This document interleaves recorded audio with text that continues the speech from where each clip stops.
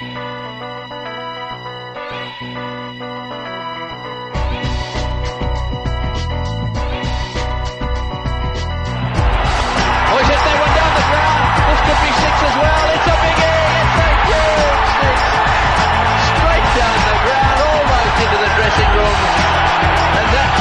story. What an innings this is. What are units is being slaughtered. Couch Talk. Hello and welcome to Couch Talk. Today we have the man that put Probot in common parlance, but he's also somewhat known for his writing on cricket in his own inimitable way. Jarrod Kimber. Welcome back to the show, Jarrod. Thank you for having me.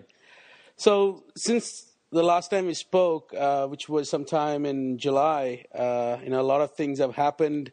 You have your third book, Australian Autopsy, which is the second book on Ashes, I suppose. It has been released. And, what I found different from reading When Freddie Became Jesus to Australian Autopsy. Freddie Became Jesus was like reading you, reading cricket with balls, sort of. Mm-hmm. But Australian Autopsy was, more like a story, a novel that went, chapter to chapter, developing the characters and all that. And also there was, plenty of sprinkling of personal things, about you hanging out with your friends. And so how was your experience in writing those two books? And how was Autopsy different? Well, I mean, When Freddie Became Jesus was an idea I had that really I didn't really push very hard during the series in 2009.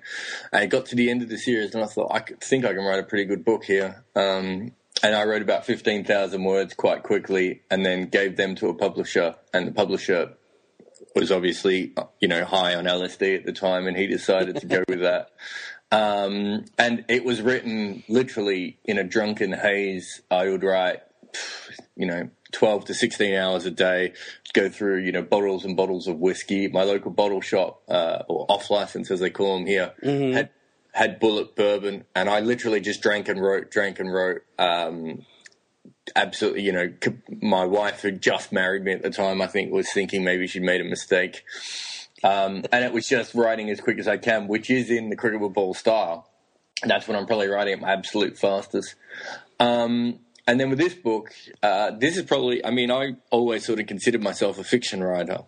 The fact I'm writing about cricket is more accidental than planned. So I just thought that it would be cool to sort of write about it obviously use the true events, but write about it more the way that you would write about, you would set up a novel rather than the way you would set up a cricket book. Because to be honest, I don't really read cricket books and I don't find them that interesting. So I thought maybe a different style would be the way to do it. So I wrote it maybe the way, if I was ever to write a novel, I'm pretty sure it would be much more like Australian Autopsy and probably much less like When Freddie Became Jesus. I also wrote it largely sober, which is not always the case. Yeah, you mentioned that in the book as well. But, you still had the occasional swinging dicks and, fucking Tony Craig in the eyeballs. Yeah, but it's not like those. People. It's not like those things I put in because I'm drunk or because I'm trying to shock people. That's generally how I think. It might scare people, but that is, my default position is fucking Tony Craig in the eyeball. That's just what comes out of my mind. So, those things are still going to be in it. This was just. If you read When Freddie Became Jesus, it's a lot more. It's a lot more just thrown at the wall, and there are certain themes that come up and then disappear altogether. Where with this, I was a bit more conscious to, if I came up with something that I thought was a good theme for the book, it comes back all the way through the book. It doesn't just come up for one chapter. Whereas, for instance, the Alistair Cook dreams in Australian Autopsy, if that was in When Freddie Became Jesus, it probably would have been one small chapter. Mm-hmm. Whereas in this, it was. I thought, no, this is a proper thing.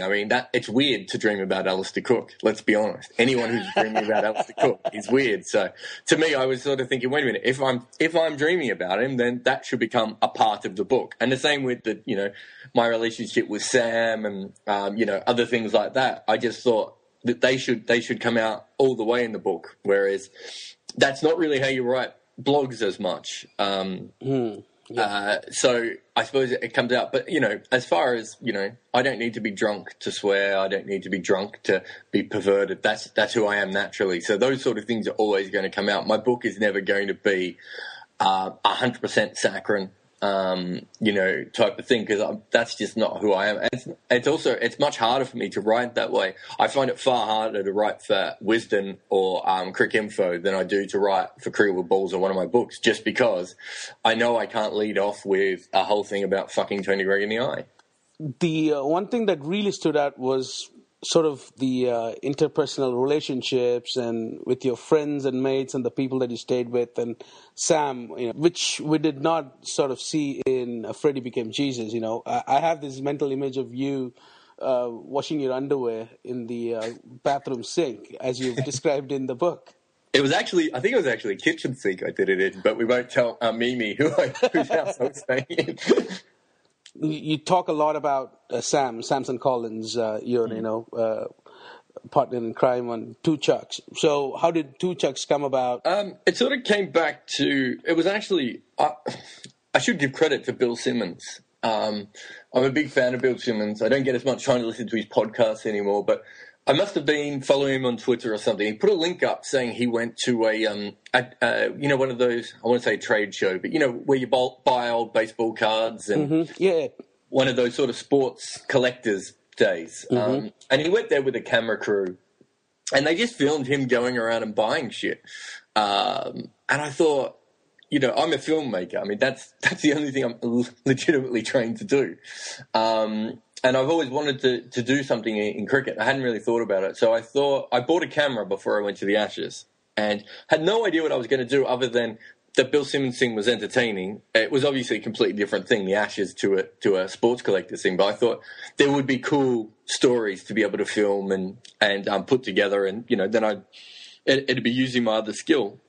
And Sam and I were obviously both struggling, financially. If you're not backed by a major newspaper or Crick Info or something, you're basically trying to get as much freelance work as you can to get together.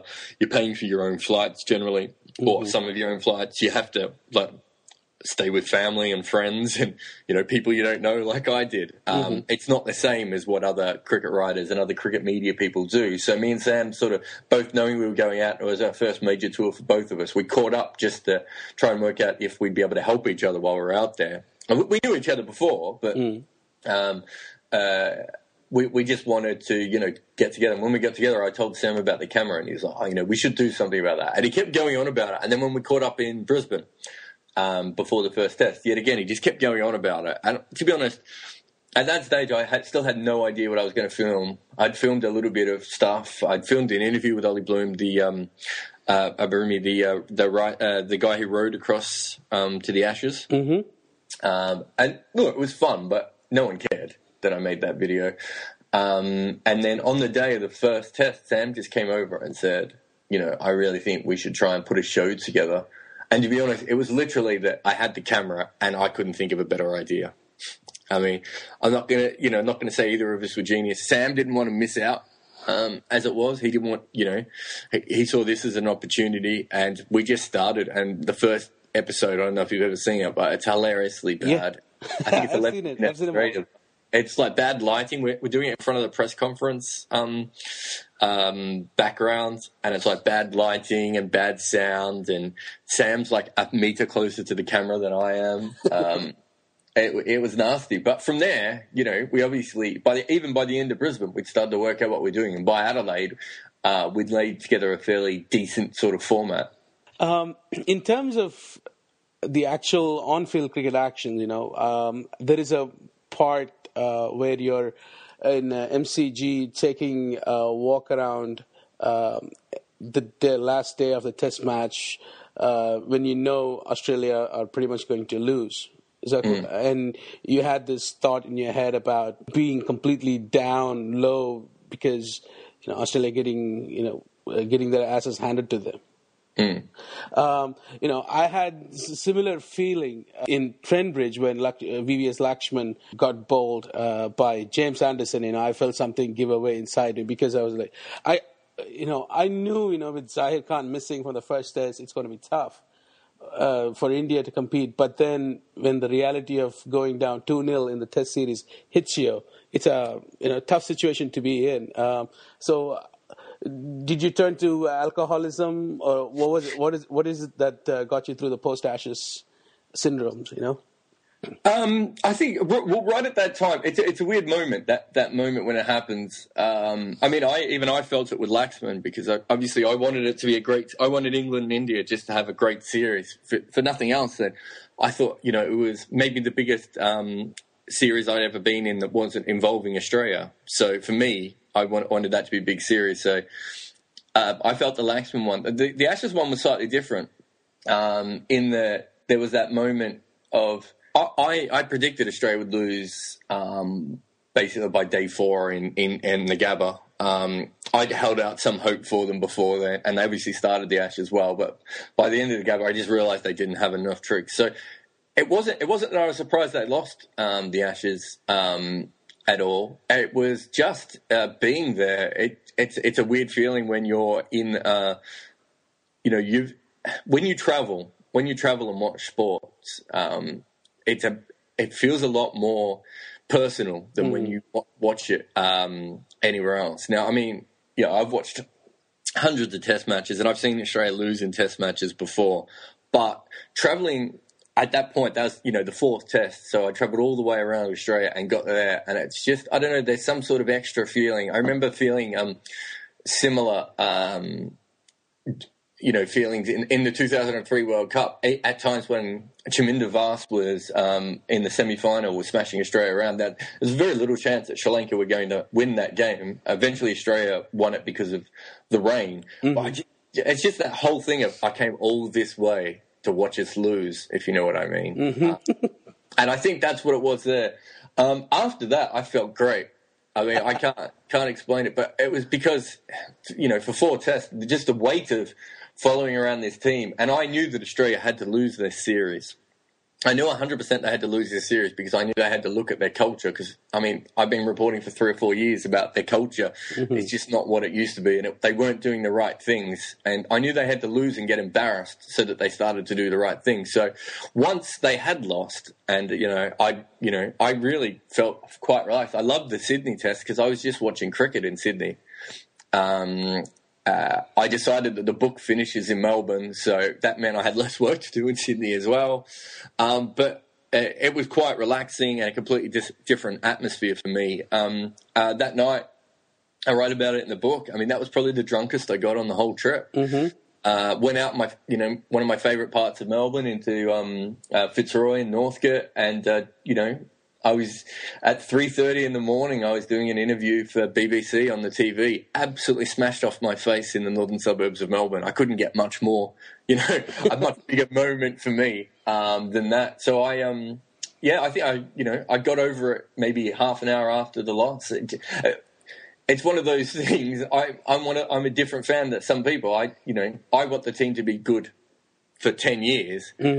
One loss or 3 or 4 quick losses in a row doesn't matter as much to me as long as the team behind them work out why they're losing and fix it. And it's that embarrassing loss in Melbourne to really bring it home.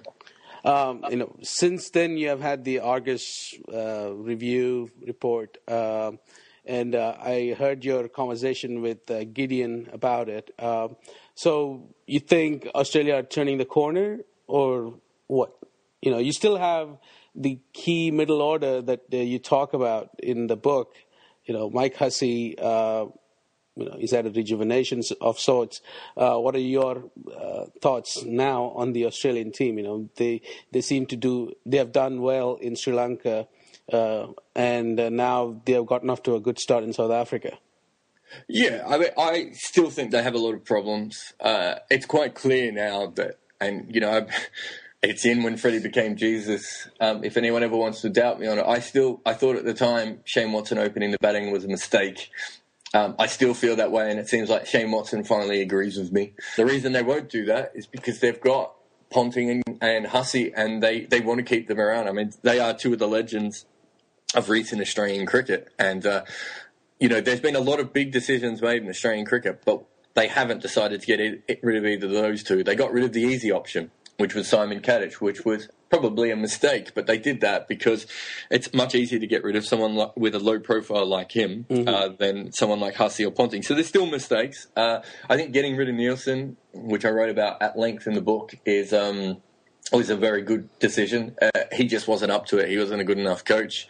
Greg Chappell, I wasn't sure what stance to take on Greg Chappell in the book because I fundamentally am opposed to him as a human being. And I didn't want him involved in the team. But I sort of felt like, okay, if you decide this is your Messiah, then make him chairman of selectors and give him full power. Apparently, my original thoughts about him getting in the way and being a bit of a nonsense and a dickhead were completely backed up by what the Australian players said about him. Which yet again, I mean, I get a lot of things wrong, but I do like it when I am completely spot on the money. I said he would be a divisive influence and that he was a complete knobhead. And both of those things sort of came out. So I'm sort of glad they've got rid of him. Obviously, Hilditch had to go as well. The whole selection committee was a problem. So look, there are things that are happening well. The Australian media are a little bit too excited about these 4 fast bowlers, considering at one stage or another last year they were all 2 minutes from death. Mm-hmm. There is a lot I mean, I've been saying for about 18 months now that there's a lot of talent in guys from about the age of, or 19 to 22 in Australia. There is a lot of guys out there, like someone like Chris Lynn and Nick Maddinson and James Pattinson and, these sorts of, and Patrick Cummins obviously looks like a phenomenal talent. But that's not going to, they need to make a decision, basically, whether they want to groom these young players with 1 or 2 senior players around, or whether they want to try and win as many games as they can with Ponting and Hussey around. I think if Ponting and Hussey are going to continually average less than around 40, you might as well have Chris Lynn averaging 35 and getting experience in Test match cricket. I mean, that's my personal opinion. They haven't quite decided what they want to do, and that's been the problem since 2006, 2007. They've never been sure if they want to top up with old players or bring in young players, and they've never done a completely refurbished the side. So they need to make some decisions, and that is not Cricket Australia's strong point when it comes to the actual team. For people outside Australia, especially in India, it was always the view that, when it was time, the Australian selectors would tap you on the shoulder and you're out. For example, Ponting was made the ODI captain when Steve Waugh was still active, sort of. Yeah. And then, he was shown his way out. And you read about that in Steve Waugh's book as well. But what changed? Well, you need to follow Cricket Australia's press releases over about the last 2 years, and you can see what happened. Basically, they never decided that Ricky Ponting was in that bad a form or that Australia was that bad. Before the 09 Ashes, Mike Hussey said he couldn't believe Australia was ranked 4th in the world because they were a far better side than that. They honestly believed that. And that's part of the problem. They didn't look at this and go, geez, we're not as good as we think we are. We need to start doing other things. They honestly believed that they were better than their ranking and that they were about to fly back up the charts. So when Ponting should have been under pressure, he wasn't. And what happened was when he finally came under pressure, and it was quite clear he was going to be dropped as captain, and had he been fired as captain, he wouldn't have played on. So he did the smartest thing he could do. It was a tactical thing from him. He said, I quit the captaincy, but I'd like to play on. I would have thought in the 90s, in the 80s, in any other decade, what would have happened is they would have said, all right, well, thanks. Now, fuck off. Cricket Australia is not quite that beast anymore. They're slightly different. And I think what they did was go, okay, we'll keep him around. And Kadich was the one. I mean, Kadich essentially got Ponting's dropping, if that makes sense. Yeah. Which is unfortunate. But yeah, Cricket Australia has changed. The whole culture of Australia cricket has changed over the last 10, 11 years under James Sutherland. And there are things that are far better. I mean, Australian cricket was the first cricket board really in the world to be professional.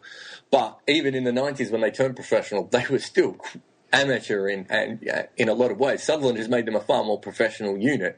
I wouldn't say he's made them a far better unit. Mm-hmm.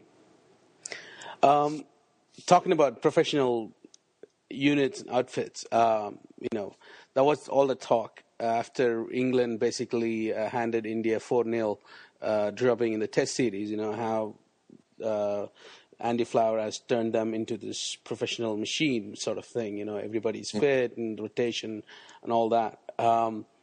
So here's a question from Homer, your favorite listener. He says he is wondering how long can England actually sustain this, especially considering the schedule that's coming up in the next season. They play. I mean, if you take the next 12 months, they'll be playing in UAE. They'll be playing in Sri Lanka. They will be playing in India. They'll be playing New Zealand, and they'll be flying back and forth. And they'll be playing in the T20 World Cup in Sri Lanka as well. How long can they actually sustain this? Because they're a tremendous cricketing team in conditions that suit them. Mm-hmm. I mean, I think the bigger problem is how they go in conditions that don't suit. I mean, that's what we don't know at the moment.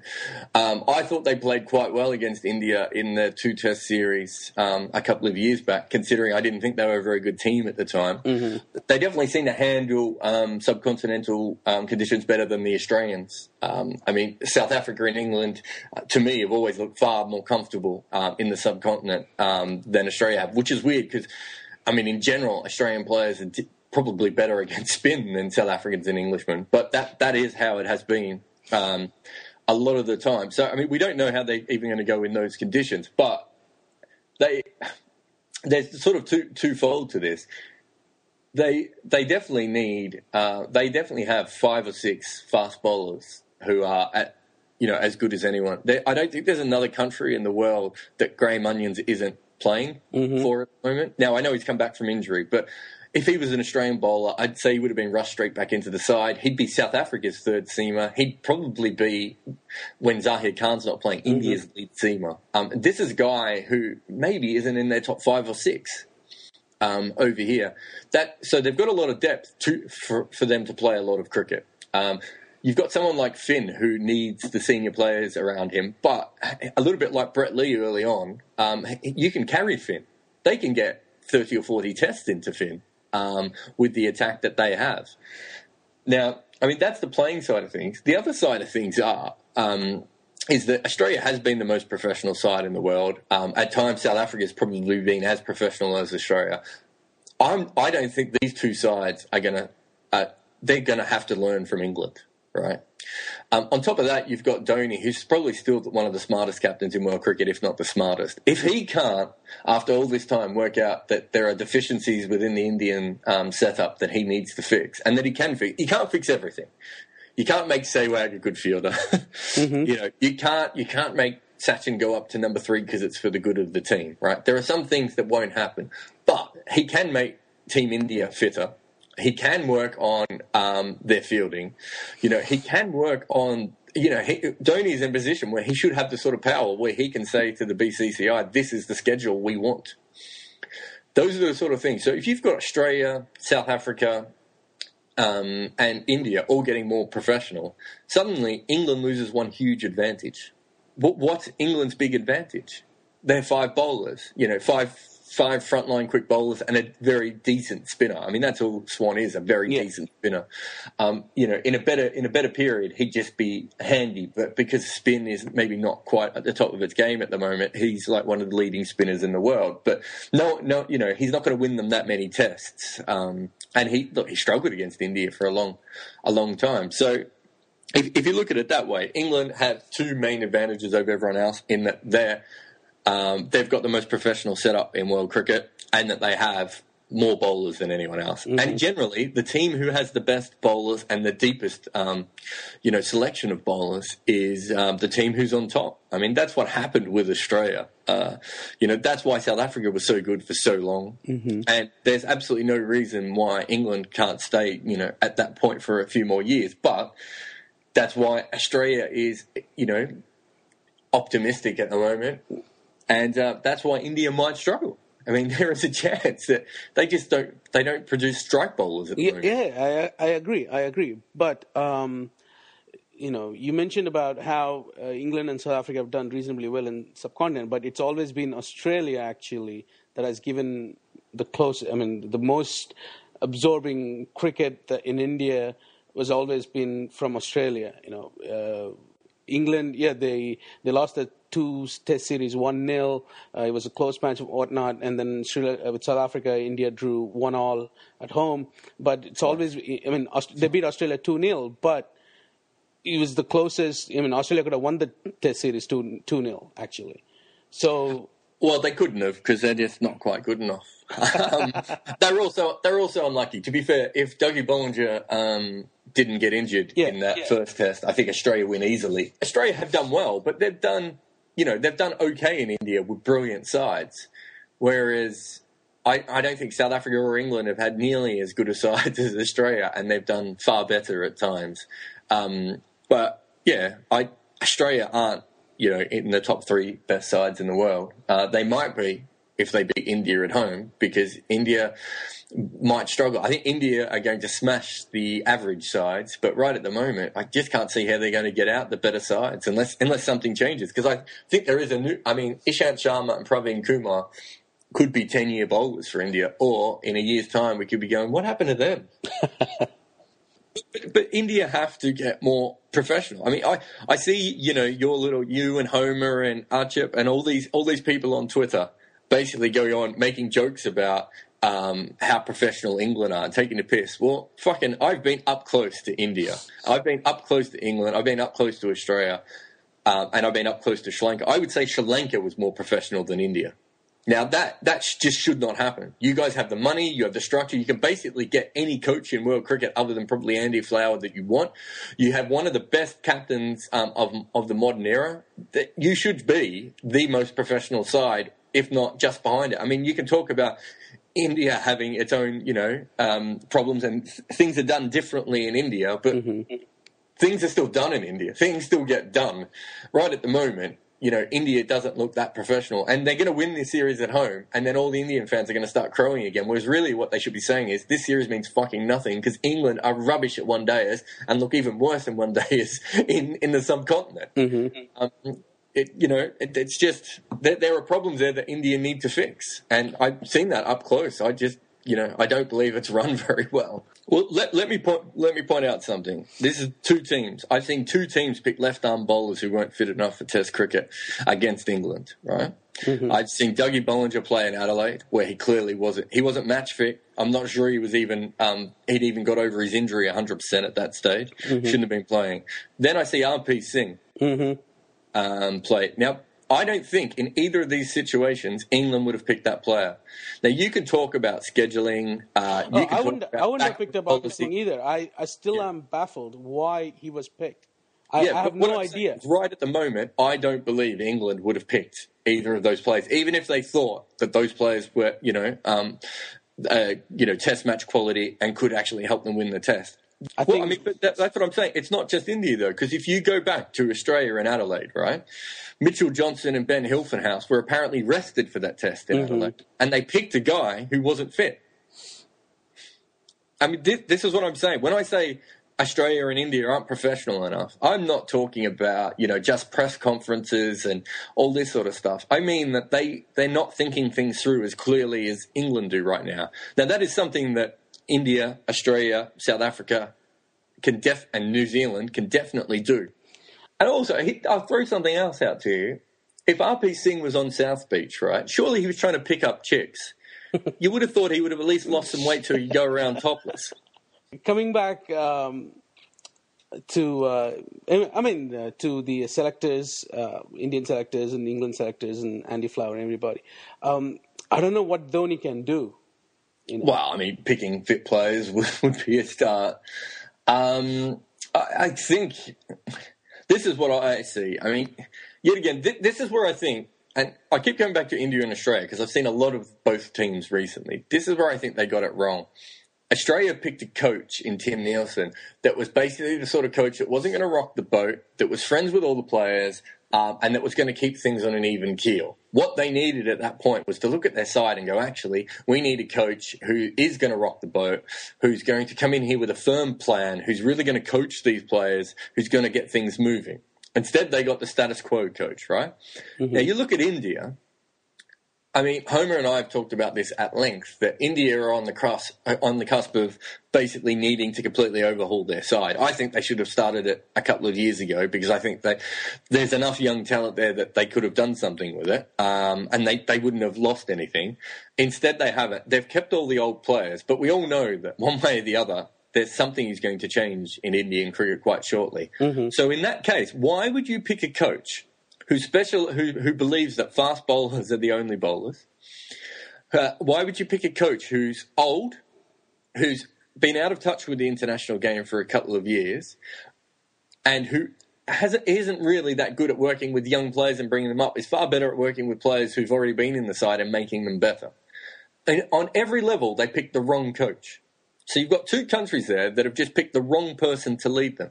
So the first thing India need to do is go, let's get the best coach that is available in the market. Now, there are a lot of decent coaches in world cricket. Not all of them are actually working for a side. Duncan Fletcher, the amount of ways that he's the wrong coach for India right now are staggering. I got nothing to say on that. He'd be a good coach for South Africa, though, conversely, funnily enough. I mean, that's the sort of team he needs. I mean, your South African team is a team with a bunch of guys in their, mid to late 20s mm-hmm. who he could turn from them into a team that maybe becomes number one in the world. I'm not that convinced with him because he has been out of cricket for a couple of years.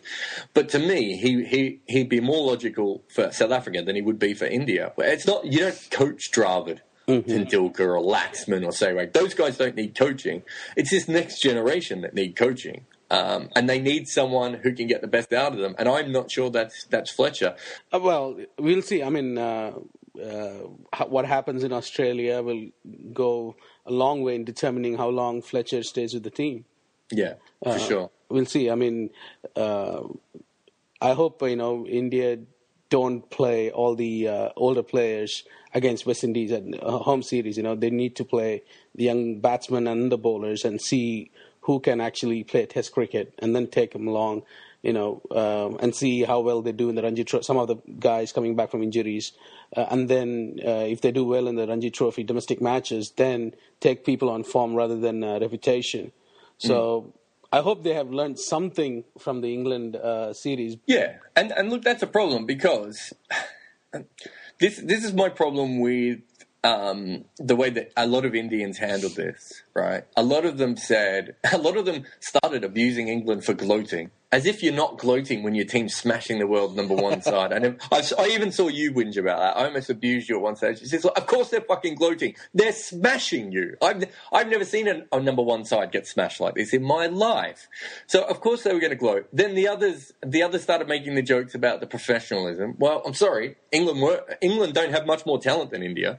In their top 11 players, there isn't that much. There isn't 4-0 worth of talent, difference. Mm-hmm. And then the other thing was that we'll get back to you, when we get you back home. And it's like, well, if you want to be the number one side in the world, at the very least, I'm not saying you should beat England at home, but you shouldn't get smashed like that. Like, something else should happen. It was overall like the batsmen, bowlers, and nothing basically panned out. So, are India that dreadful, or it's just? I understand there are a lot of problems. You still need to take care of the players, make sure they are fit before you play them, make sure they are match fit before you play them. I understand that, but once you went 2-0 down, they panicked. I mean, they brought in Sehwag, who wasn't fit at all, and played him. They brought in RP Singh in the fourth test. I mean, once the floodgates opened, it was open. India was. I thought they were more of a fighting team. The reason I'd respected them as a test team is the way that they'd fought, and I didn't see that this summer at all, and that disappointed me. I mean, I'm not gonna go digging into my old wounds, man. I can still vividly remember I was standing outside Ratcliffe Road and at Trent Bridge, and I wanted to cry.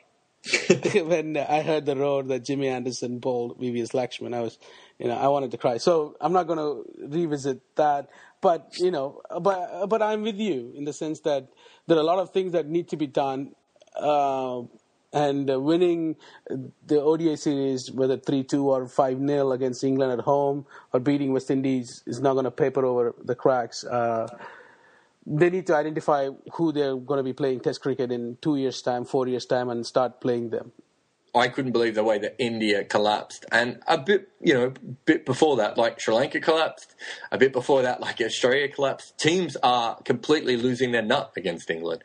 And it's all well and good to say that, Australia had injuries and selection problems, and India had selection problems and injuries and scheduling problems, and Sri Lanka had political problems. Mm-hmm. It's all well and good to say that, but out on the field is where England are crushing teams. And it annoys me as much as it annoys anyone, but they're playing good cricket. Yeah, certainly. I'm not doubting that they are a very good team at all, but with the kind of brutal scheduling that's coming up for them, especially playing away from home, I guess in a year from now will give us a much better idea of how good they are. No, exactly. One way or the other. If a year from now they'll be number one team in the world. I mean, we know how good South Africa have been over recent years in beating average teams. Mm-hmm. South Africa are playing a bunch of cricket coming up against average teams. There's every chance they'll be number one in the world. It's very possible. So England might not even be number one. To me, England is the most balanced side. The only thing that South Africa has going for them is Imran Tahir. Mm-hmm. If he can do what I've seen him do, and I know he's bullied county team attacks or county batsmen because he's just too good for county batsmen. But if he can even do 75% of that at international level, he's the sort of bowler who can bowl 8 overs, none for 110, and then have 5 for 150. Mm-hmm. That's how Imran Tahir goes. But that's the one thing that South Africa have been missing.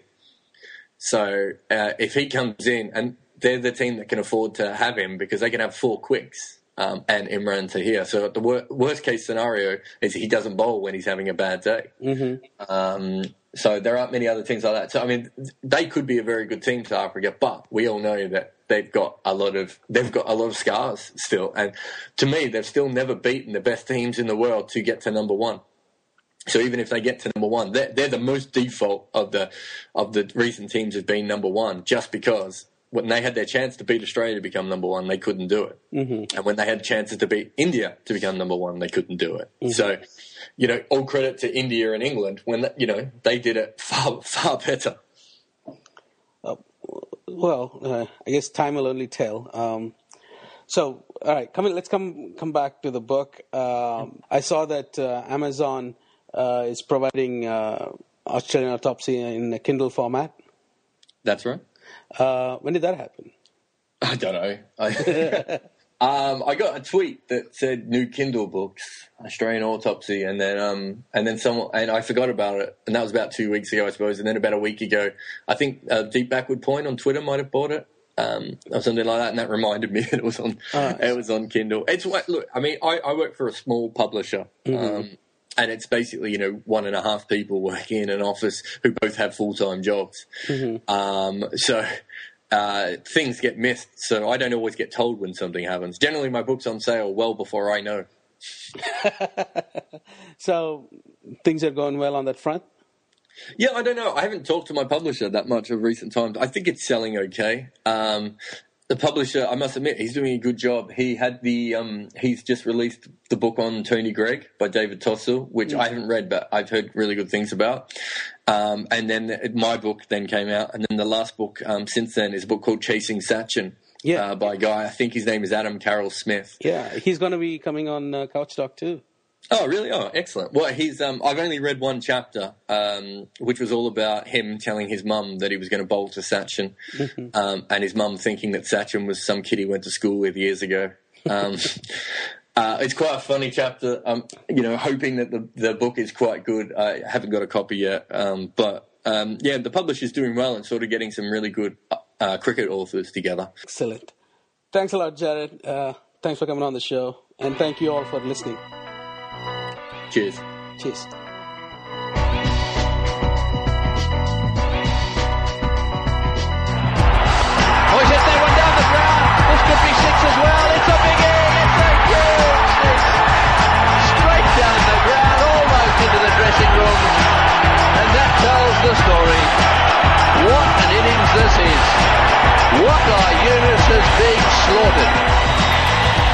Couch Talk